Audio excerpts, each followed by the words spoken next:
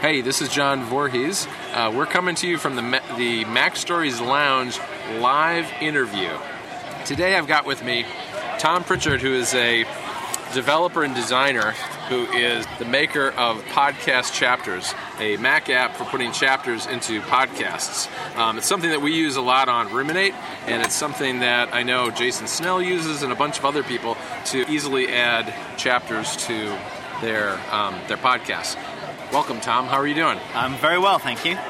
So, Tom, we've got WWC around the corner, and I thought, hey, you're in town in Chicago. Here we are. It's a lovely rainy day in Chicago. As usual. And you've been in town for a couple of weeks visiting friends. What have you been up to since you got here?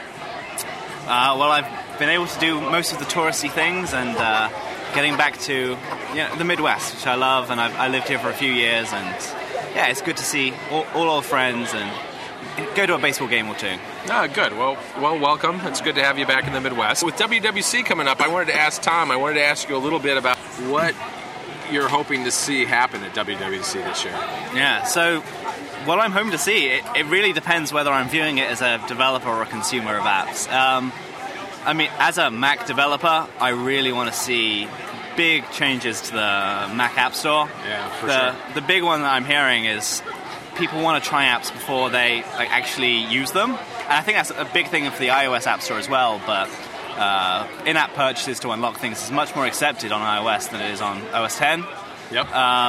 So I would love to see big, sweeping changes to the Mac App Store. It hasn't had any love since, 2011? One of the things that I'd like to see, for instance, is I'd like the ability to buy Mac apps like yours from my iPhone. I'd actually, despite the fact that the store is already incredibly crowded, I would like to see the ability to buy Apple TV apps, Mac apps, and iOS apps all from my phone because, I mean, we have to face it.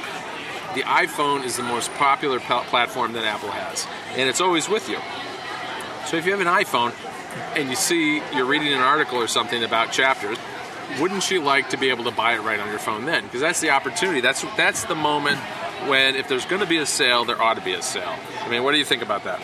Yeah, absolutely. It's something that I think Google Play does very well, is that from the web, you can install things on your phone, even if you're viewing it from just a web browser. Right. And it's something that would be very welcome. I don't know whether it's actually going to happen or not, but I would really like it if it could happen. Yeah, no, it's one of those things that it seems like an obvious thing to do, but I'm not sure we're actually going to see it. But it's a huge problem, especially with Apple TV apps, because unless you have an iOS app that's tied to your Apple TV app, it's almost impossible to discover them because there's no kind of link you can click or anything like that to buy. Yeah, you just got to ask them to search for it in the store. It's absolutely ridiculous. So the other thing, I guess, with the Mac App Store is that there's no analytics at all, right? I mean, you don't have analytics for podcast chapters, do you? I roll my own analytics software at the moment. Okay. But no, there's no inbuilt analytics. But looking at Google Analytics on the marketing website that I have for the app, overwhelming majority are viewing on an iOS device.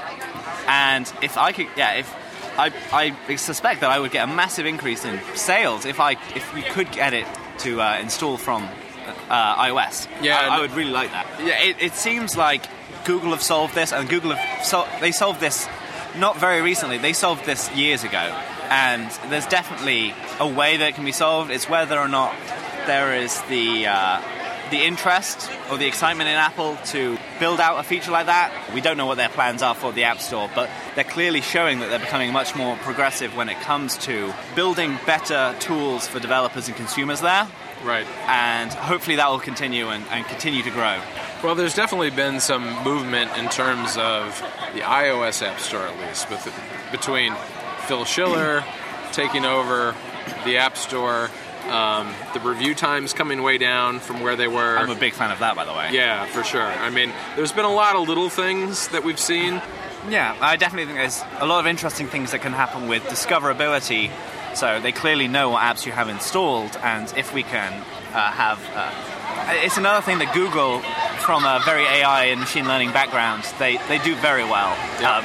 And that's the sort of things the service side things that I would like to see, at least as a consumer, coming to the app stores, all of them. Fact is that with movies and things like that, you can very easily rent a movie or buy a movie from your phone. Yeah. And it'll ask you whether you want to download it right now to watch on your phone, or you can say no. And it's available if you own an Apple TV. It's available when you get home. It's on all your devices. There are not many return visitors from an iOS device reappearing on a Mac. And it's interesting. So yeah, if there's the ability to, even if it's just, I'm on my iPhone, I want to just have it on my Mac when I get back, which is what happens on the Google Play Store. If you could get that would be incredible for Mac developers. So I wanted to ask you a little bit more about podcast chapters, and where did the idea come from, and where do you see it going kind of in the future? What are your plans for it?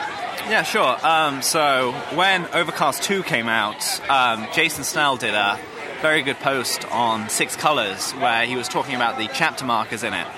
And he ended the post by basically saying, at the moment, it's really hard to add chapter markers to a podcast, especially an MP3 one.